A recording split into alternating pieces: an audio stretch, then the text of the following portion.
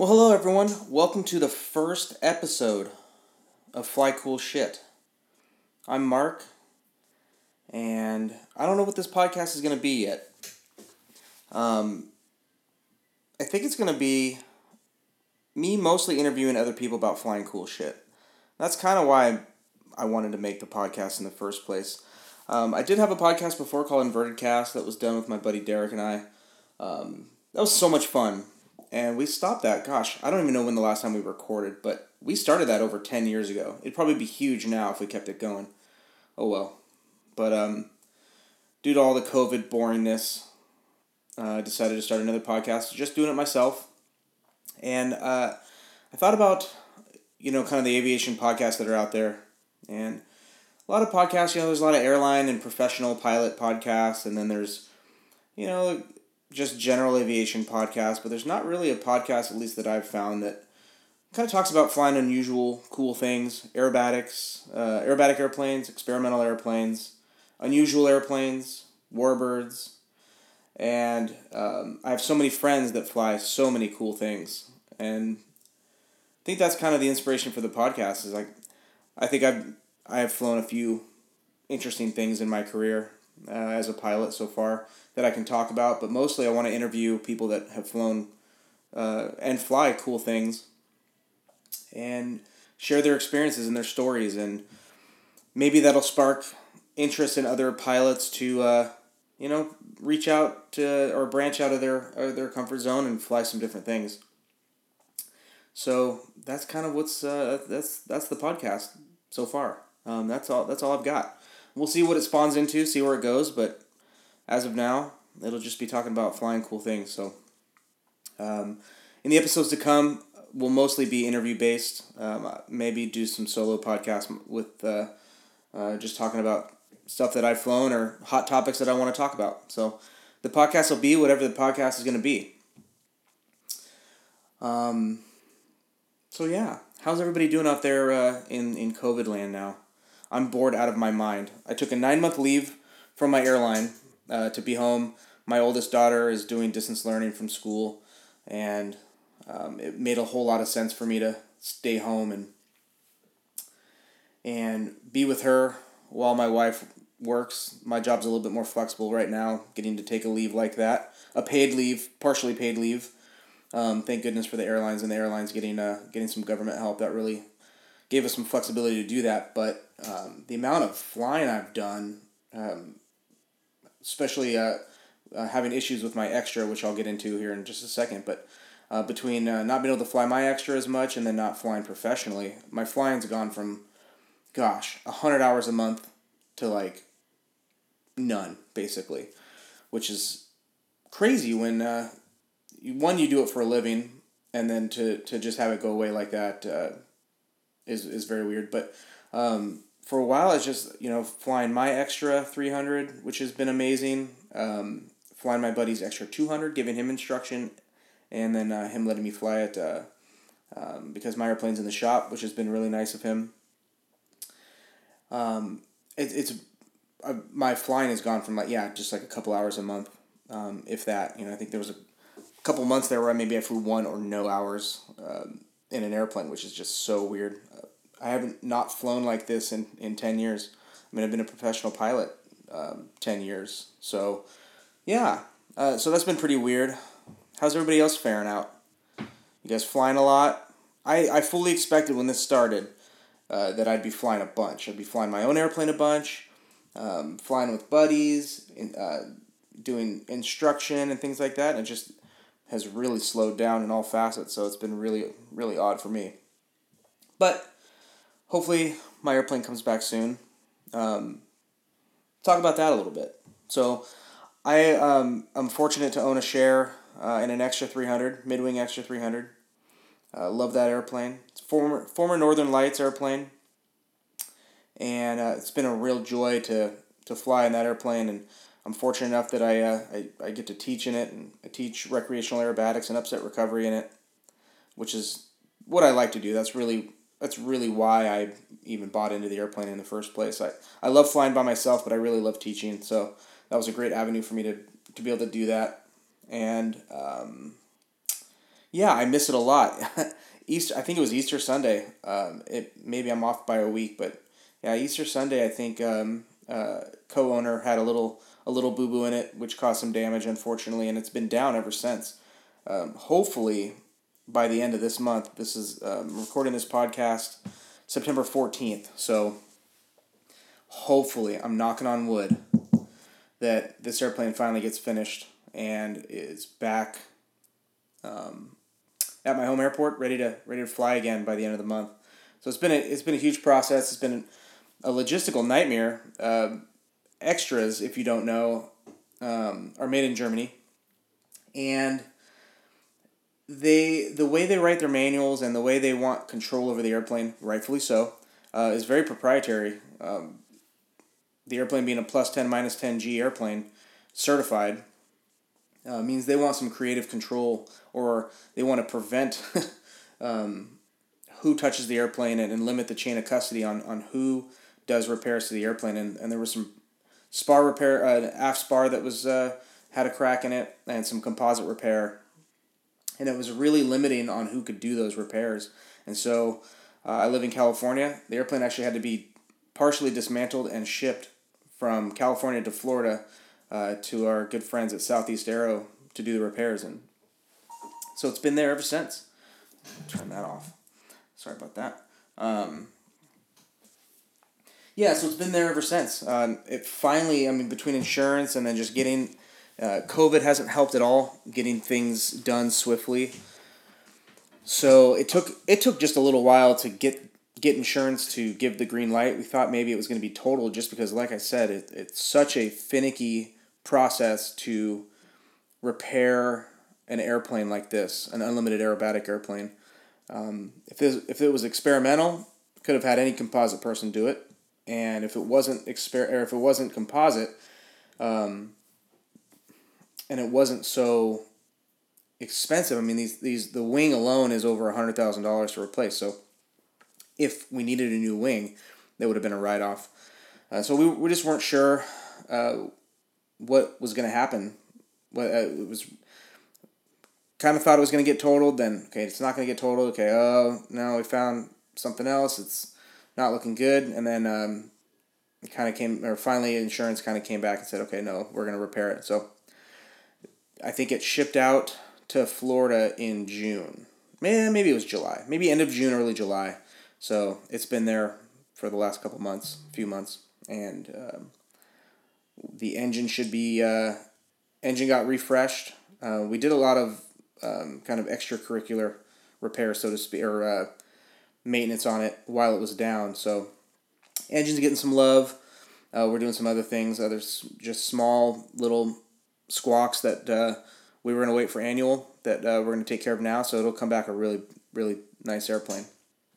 So yeah, looking forward to that, and looking forward to being able to fly again, teach again. And that'll definitely offset some of the mundaneness of just being kind of stuck at home. As an airline pilot, we're kind of gone, almost half the month. Every month, it's just so normal to leave for a few days and then come back. So it's been really weird to be home. It's been great, and I'm super glad I took this opportunity to be home, but it's definitely weird. So yeah, looking forward to getting the extra back. Been really fortunate to have some friends that let me borrow their airplanes. Got to fly my buddy Jeff's S1 a couple times. Shout out to Jeff Lowe. Thank you so much for trusting me with your beautiful Reno Racer. It's such a fun little airplane to fly. I definitely want to talk more about flying that airplane, because it's such a challenge to fly that particular S1. And I don't even know, so that's the only S1 I've flown. And it's doesn't really fall into any cookie cutter S1 category. It's got a Kristen Eagle firewall, so it's got a flat top firewall, and it's got a custom carbon canopy, like a one-piece shell that's detachable. So the visibility in that thing is unreal. It's the best visibility Pitts I've ever flown. Flown the S2B, S2C, and that S1, and boy, does it. I mean, the visibility it's like better than an extra. It's better than almost any table airplane.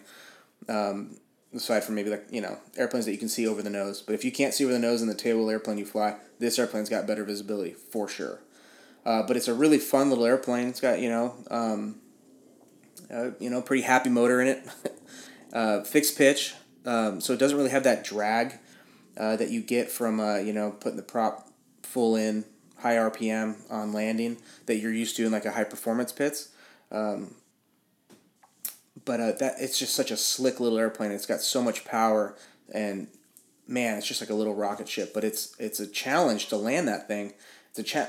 Ironically, it's a little bit of a challenge to get it to slow down. It just doesn't slow down like these big 3-blade Hartzell or MT props that can really become like a drag brake almost. And certainly you can use those use that drag brake kind of to your benefit to really keep the energy up, keep the altitude high, and then you can really dive bomb it in on your approach to landing if you need to. And this Pitts is not like that as much. Certainly it's draggy, it's a biplane obviously, but it doesn't have that drag that like an S2B or an S2C has. So that's a challenging airplane to fly, and it's so funny. I'll get a text from Jeff like, "Hey man, come fly my Pitts," which is so nice, so super nice of him. I hope I can be that generous someday with the airplanes I own. Just let people fly my airplanes, and just wonderfully generous that he will reach out to me, text me to go fly his airplane. But it the last couple times it's been like a year, and so I think the last time I flew it was a couple months ago. A couple months ago, July timeframe, and it had been like 14 months since I'd flown it last. So I kind of perpetually spend my time getting current in that thing again. But it was a great flight. Just did some basic acro and then some pattern work just to kind of get used to the airplane again. But yeah, it's such a fun airplane to fly, and such an unusual Pitts because he uses it to race in Reno. And so it's kind of, I wouldn't say it's not set up well for aerobatics, but it's definitely more set up for racing than it would be as an aerobatic platform. So it does aerobatics really well, but you can tell that the airplane just it's set up in such a way, control harmony and control force wise, that it's meant to be, raced in a straight line and have its controls control its control inputs set up in such a way that kind of benefits racing over maybe aerobatics, so to speak. So that was nice. Flew that, and then flew my buddy Rob's Extra 200. Shout out to Rob Oxnard, another really generous human being. I did his training and insurance requirement checkout, or hours, so to speak. Dual instruction in that for his insurance, and then his aerobatic training and stuff like that. And that's been a lot of fun because the Extra 200 is just such a fun airplane. The Extra 200 is the first extra I flew. Back at the flight school I used to teach at, we had one for a while, and I did a couple hours in that. And it was just such a fun airplane. I really feel like the Extra 200 is the unsung hero of extras. They don't get a lot of credit because they're, it's just a 200 horsepower, 4-cylinder IO 360. It doesn't have the big power. It's not a big powerhouse hot rod like the 300s are. You're not going to win any, certainly not making a whole lot of noise coming into the box. It's not real exciting. It doesn't have the energy. But what a fun, wonderfully balanced, beautiful aerobatic flying airplane. I mean, all extras are. I mean, that's really Extra's signature, is just wonderfully flying airplanes. They have so many good things about them, but any Extra you get into is going to be a beautiful flying airplane from an aerobatic standpoint. And flying the Extra 200 is even like owning a 300 and being used to the 300, getting in the 200. It's so much fun, and it's aside from a little less power, it's really, you're right at home in the 200. And ironically, and I might be wrong on this, but I believe the Extra 200 has the same wing as the 300S. And it's a real snappy airplane. It rolls wonderfully. It's very light on the controls, especially depending on how the owner of that airplane sets it up. But really, really nice on the controls. Really light, and wonderfully balanced, of course. But just doesn't have that power. You can't really power through things like you can on a 300. I mean, 300 just has so much power, so much horsepower. So yeah, that's kind of where I'm at. Hoping to get my airplane back, and do some more flying and teaching. And I'll be off airline flying for, so October it'll start 9 months in October. I took a 1 month incentive line leave this month, and then the 9 month extended leave starts in October. So that'll be fun, quote unquote. I'm using air quotes here. That'll be fun to try to stay sane and try to do some fun flying in between. Yeah. So what else do I want to talk about here? Talk a little bit more. I'll talk a little bit more about my extra, and then I want to move on and talk about Mache's extra, who he basically owns a sister ship to mine. My airplane is a former Northern Lights airplane, pretty fun.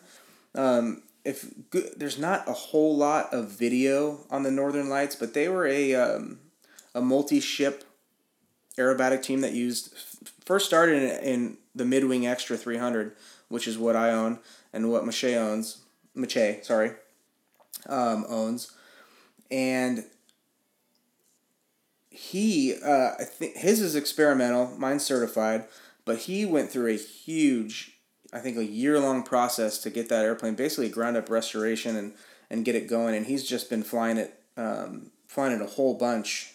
Finally flew it. I think he finally flew it like maybe 2 months ago, and I think he's put like 30 hours on it already. So he's just flying it constantly, and it's been great to see that transformation and see how happy he is flying that thing.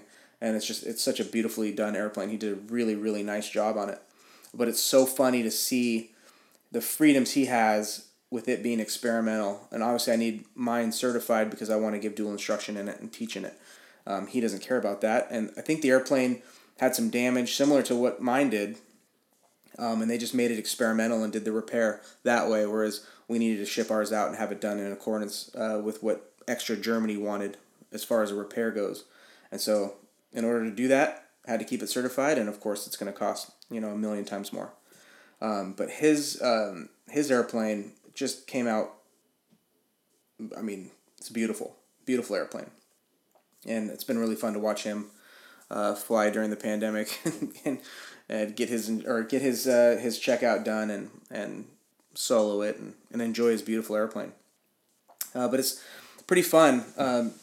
Most people that'll probably listen to this are also part of the Aerobatic Pilots group on Facebook or know me from social media or something like that. And we have, I think, 5 of the 6 Northern Light owners accounted for, and I think 4 out of the 6 are on that group, which is really, really cool. And so we can kind of keep track and keep track of these midwing airplanes.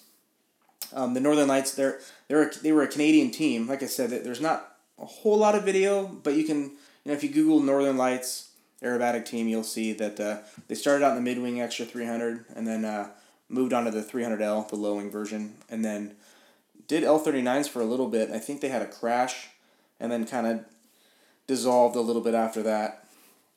But they were a cool team. Really, really cool team. It's fun to see a multi-ship, extra team, or anything. But multi-ship teams kind of seem to be, unless it's a jet team, high-energy multi-ship teams kind of seem to be the last. I don't know. There's just not a whole lot of multi-ship airshow teams at all. But if they are, they seem to be jets. As far as civilians go, right? Obviously, you have the Blue Angels and Thunderbirds and the Snowbirds, but like the Patriots and gosh, it's been so long since we've all been to an air show. I'm trying to think of who else would be out there as far as a civilian multi-ship team. That's the only one I can come up with right now. But it was fun to see. I got to see the Northern Lights perform. I forgot which air show it was. They came down and did some U.S. air shows. So it was fun to see them once. And then, I don't know if anybody remembers this. This is a throwback, but the Discovery Wings channel.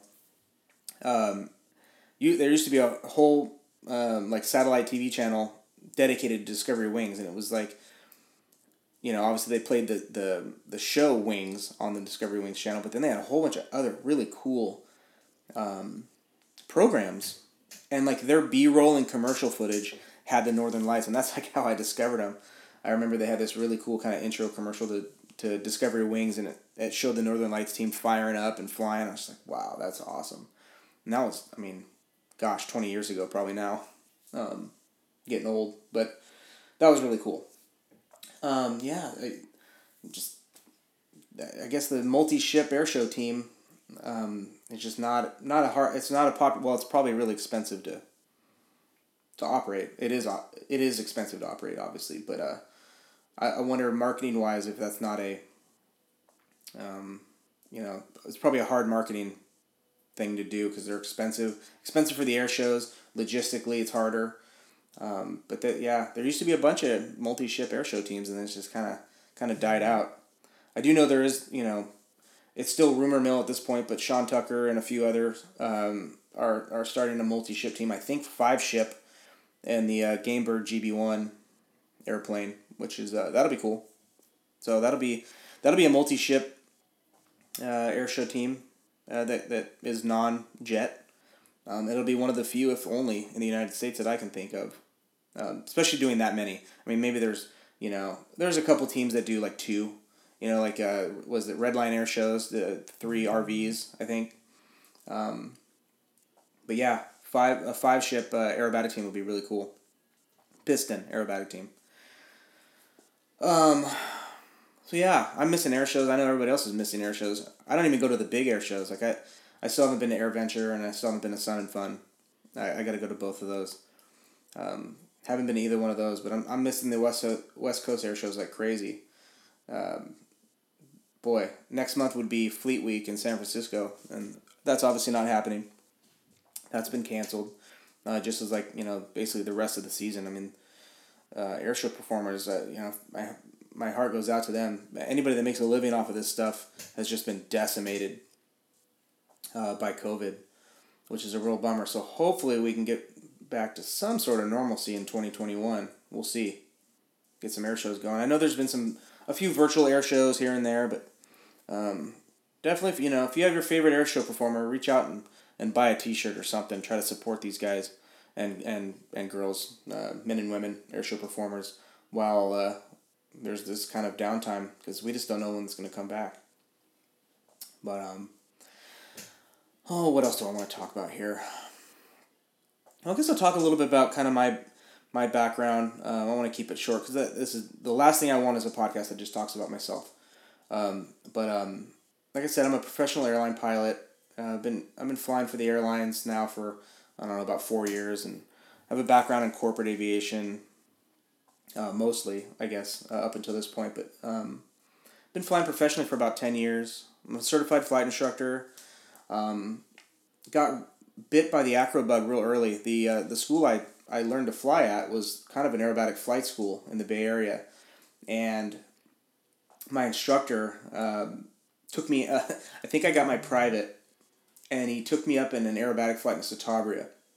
And after that, I had flown Citabrias before that. I actually started my training to get my tail wheel, or I started training in a tail wheel for my private, but didn't really do any aerobatics. And I think he took me up after my private as kind of a celebratory flight, and I was hooked after that. Absolutely hooked. Couldn't stop thinking about it, and so I got an aerobatic checkout in the Citabria and a tail wheel endorsement and all that after my private. And that really just kind of drove the bug. And I've been hooked ever since. And think about it all the time still, just as I think most people, they get that bug and they just become obsessed. And so got my private, and then I did a lot of Citabria flying, super decathlon flying, renting. And then I knew I wanted to be a professional pilot, so I had to kind of put that stuff aside and finish my ratings. And then my instructor, shout out to Edward Dorr, after my instrument rating, he's like, I'm going to take you up in the pits. Like, okay. So he took me up in the pits, and it's kind of like a celebratory flight, and did aerobatics, and I couldn't believe how fun that airplane was to fly. I couldn't believe it. Actually, still kind of can't believe it. They're so much fun. But I was just, I mean, it was literally a life-changing moment. I mean, it's like one of those markers that you can look back and in somebody's either, recreational, civilian, or military or professional flying career, and just say that was a turning point. And that was definitely a turning point. It was my first flight in the pits. It was unbelievable.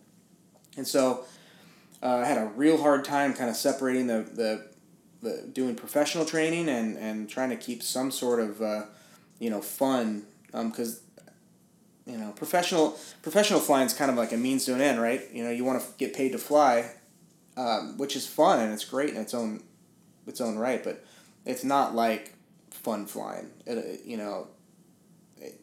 You got to kind of keep the fun flying, and so many people don't. But I really struggled keeping the fun flying with the professional flying, but eventually did it. It took me a little longer to get all my ratings and all my professional ratings while I was doing aerobatic flying. But once I got my commercial, the flight school that I was learning, doing my ratings at, every once in a while he would need somebody to do like an aerobatic ride in the pits. And so I started doing those and getting paid, and it was totally cool and so much fun to do those rides.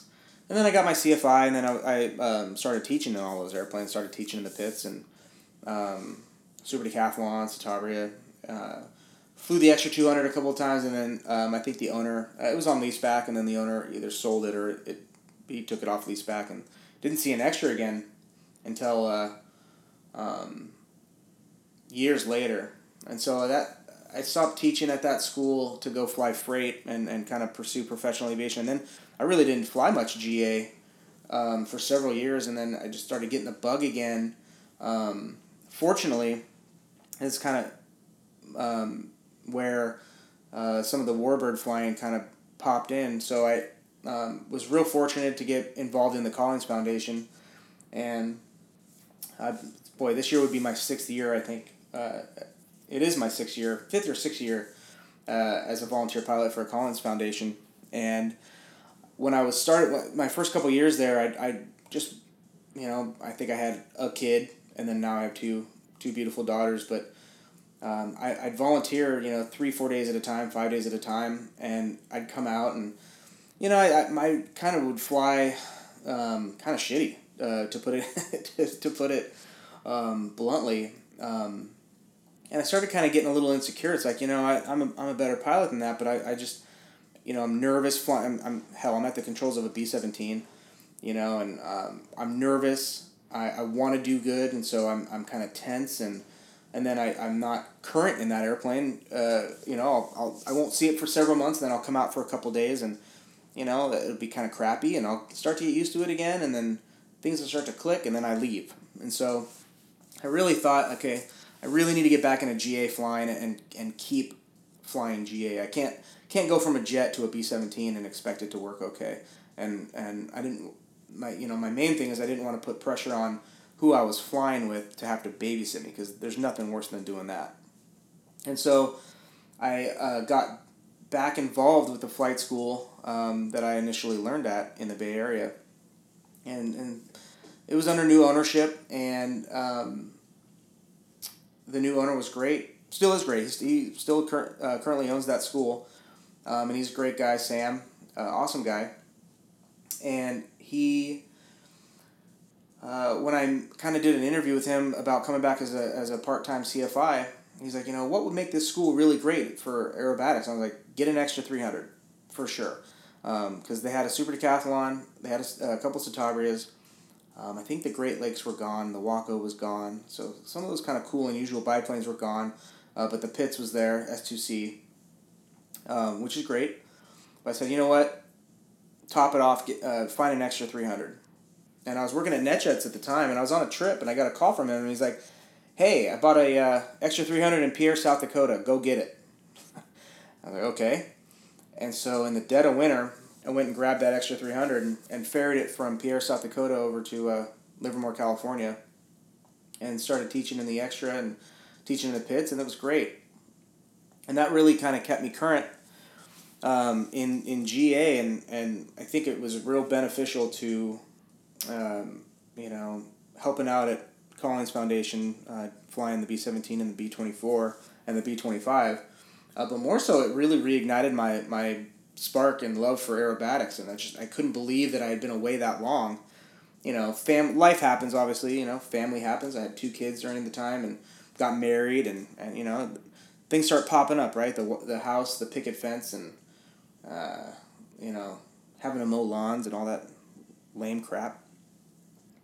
Life kind of gets away from you, and then you just it's so easy to see, especially this will ring true to anybody that's a professional pilot. Is we all know those people that just kind of they fly for work, they hate it, they go home, they don't want to think about flying, and we all get into this job because we love it, but some people just kind of lose that love, and the professional world can beat you up for sure.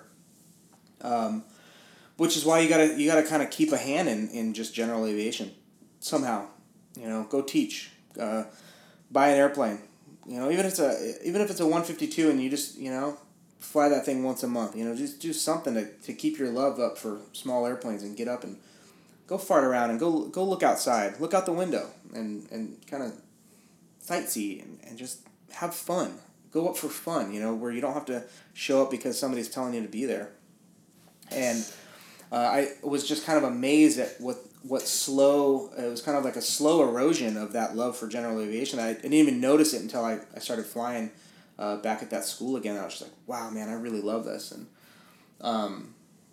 so I'm really glad I did that, and I think it helped fly the Warbirds and stuff like that. And obviously super fortunate to have been able to do that. Unfortunately this year, the tour was put on hold because we lost our wonderful B-17 last year, 909. And Mac and Mike, rest in peace to those guys, unfortunately. And obviously everybody we lost in that crash. We lost several riders that were in the airplane at the time, and obviously a horrific and unthinkable thing that happened.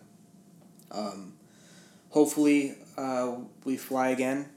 Everything right now is kind of in limbo.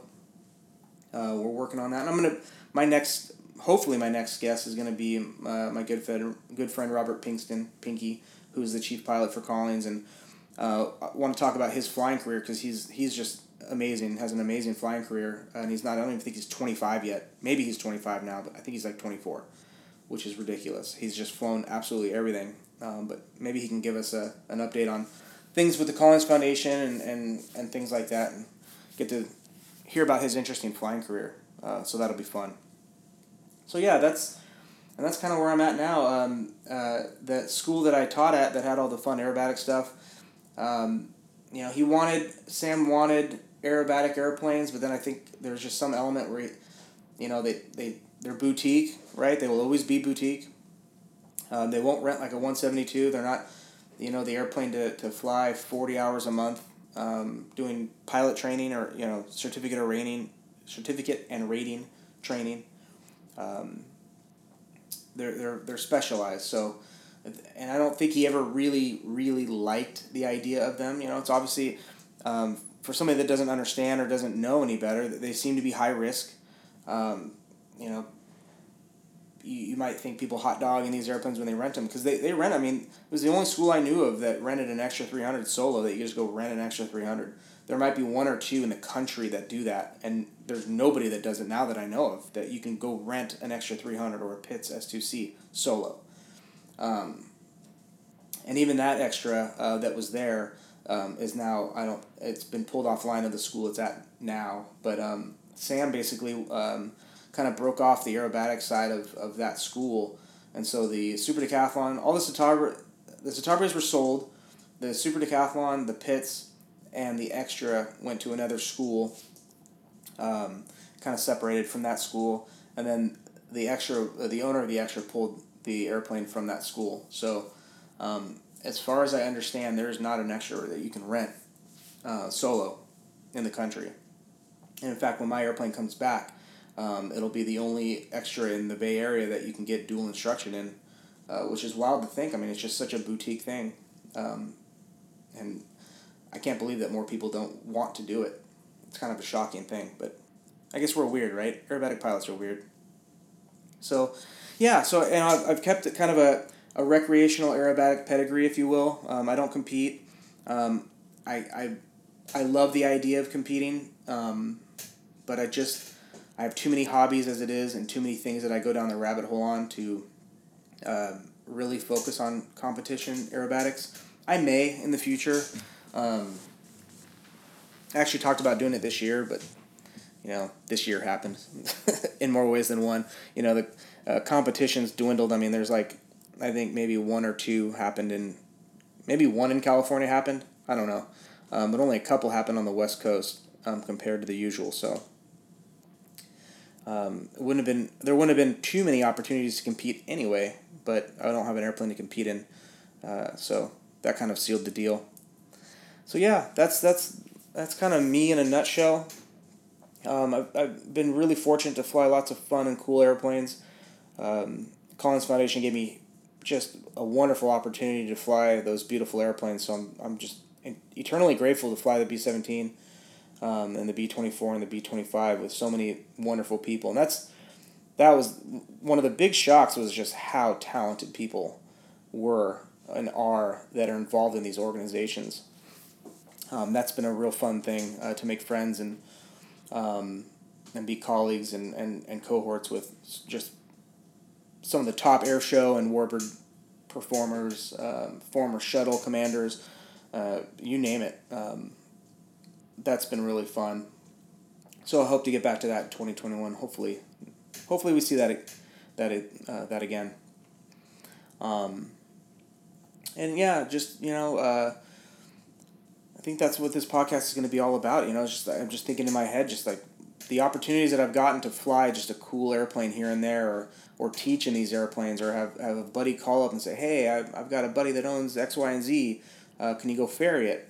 Those kind of things have just been really, really fun, and it's such a departure from the norm of just, the normal GA pilot, goes to a school and learns in an Archer or a Warrior or a Cherokee or a 172 or a 152 or a 150, and a lot of these airplanes are kind of foreign to, kind of foreign concepts to people, and so I really liked the odd airplanes, and like a Great Lakes isn't even it's not even an odd airplane. It's just you never see them, and you would never see them in a school, and yet we had a Great Lakes and a Waco YMF-5, and just getting to fly those airplanes and teaching those airplanes and be a part of those airplanes. The T6, we had a T6 for a while. It's just such a cool, unusual school that I was involved in and able to teach at, and then just over the years getting to fly so many cool things. So that's basically what I want this podcast to be, and just random ramblings from an out of work professional pilot right now, like me. And just things that are happening, things that are cool, things in the aerobatic world, the airshow world, the warbird world, experimental world, world record attempts, just stuff like that. I did see today that the GoPro Hero 9 is getting released, and if the specs hold true on that, that's going to be a cool camera to get. I know a lot of aerobatic pilots, airshow pilots, and actually, everybody now really benefits to filming their flights. Can't tell you the countless benefits that you get from filming your own flying, but in the aerobatic world, it's invaluable to see. Especially if you're getting coaching on the ground, dual instruction in the air, sure, but if you're getting coaching on the ground, a camera in the cockpit is just invaluable tool, especially if you can pair it with the audio in real time to where you can see the critique of something you're doing and then look at the inputs that you're giving the airplane and say, okay, over controlled here, or I bobbled the stick here and there. That's something that technology wise is so cool and just did not exist in the capacity that it did back when I was learning. So that's a real cool thing. But the Hero 9 looks like it's going to be really nice. 5K video, bigger battery. It looks like there might be a modular lens or something like that you can reverse the lens. I think the announcement, what's today's date again? The 14th? I think the official announcement's the 16th. So that'll be interesting. But yeah, GoPro's been making really good cameras. I know a lot of people use the Garmin Verb, another good camera. Um, I don't know. I've always been a GoPro guy, and once you get involved in their ecosystems, you kind of stick in there. The GoPro mount, is a proprietary mount. I mean, there's other cameras that have the GoPro mounts now, I think, but for a while it's like you're buying specific mounts of the GoPro and you don't want to get all new mounts, so you don't want to start another camera system. But yeah, that'll be exciting to see. I think it's got a color front LCD screen, which will be nice. Kind of center yourself. So if you do like selfie type stuff like webcam or, you know, it's might be good for this podcast. Right now, this is just audio only. I may do a video podcast eventually. I don't know. But yeah, life's boring when a camera excites you, right? I'm excited for the Hero 9. I'll buy it. Absolutely. I've got 2 Hero 8s and a Max at the moment. And the Hero 8's a really solid camera. In fact, I think it's $100 off right now. That's a good buy. If you have old cameras, I was talking to a couple buddies today on the Airbag Pilots group on Facebook, and they've got some older cameras. The Hero 8's a good buy if you don't want to shell out the money. I don't know what the Hero 9's going to be. Typically, these cameras always come out around $400 for the top end version. It wouldn't shock me if the Hero 9 is $500. Maybe it won't be. Maybe it'll be $400, but it won't shock me if it's $500, which will make the Hero 8 an even better deal at $300. That's a solid camera for $300. Really solid camera for $300. Great 4K recording, good image stabilization. It's a good camera. But excited for the Hero 9, for sure. What else do we want to talk about here? Do we want to call this a day? I don't know. Why don't you write in? I tell you what. Email is flycoolshit@gmail.com. Give me some suggestions, what you want to hear from the podcast. Like I said, I want to keep this unusual and unique and talk about unique and unusual things. So, I thought about some maybe more detailed flight review analysis on airplanes like the Extra 300, things that I have some time enough in to talk about how these airplanes fly, their personalities, their quirks, so to speak, what they do well and what they don't do well. And I want to get people on that have experiences that I don't have to give those detailed experiences, like I haven't flown the 330 SC. So get somebody on here that has, a lot of 330 SC experience to talk about how that airplane flies. And hopefully they've flown, a number of extras or a number of aerobatic airplanes that they can compare and contrast and how that airplane fares or how these airplanes kind of stack up. Because that's what's so interesting is how these airplanes are all different and all fun and unique in their own individual ways. So that's going to be really fun. But flycoolshit@gmail.com. Just like the word says, or just the word says. The word says? Just like it sounds, flycoolshit. With the expletive in there at gmail.com, and kind of let me know what you want to hear from this podcast. What would you like to hear in this podcast? Try to keep it fun. Try to keep it loose. Not overly produced. I'm just gonna put it out. This is one take, and out it goes. And try to keep it fun. Try to keep it light, and we'll see where it goes. We'll see where it takes us. Anyway, guys. Episode 1. Thank you so much for listening. Really appreciate it. Try to do this on a weekly basis, and the majority of these podcasts are not going to be me talking. It's going to be you hearing cool stories from cool people doing cool things. If you want to learn more about what I do in my Extra 300, www.mp-aviation.com is my website for that. You can go to flycoolshit.com. There's not much there yet, but I'm going to be adding the ability to download the podcast there, kind of a blog with show notes kind of thing. And you can add MP Aviation DOTCOM on Instagram, flycoolshit on Instagram. And you can stay up to date on all that stuff there. This will be obviously where you can download this podcast wherever podcasts are downloaded, so iTunes and all that stuff. And that's probably it. That's probably it. Thanks everybody for listening. First episode in the bag. Thank you so much, guys, for listening. We'll see you next time.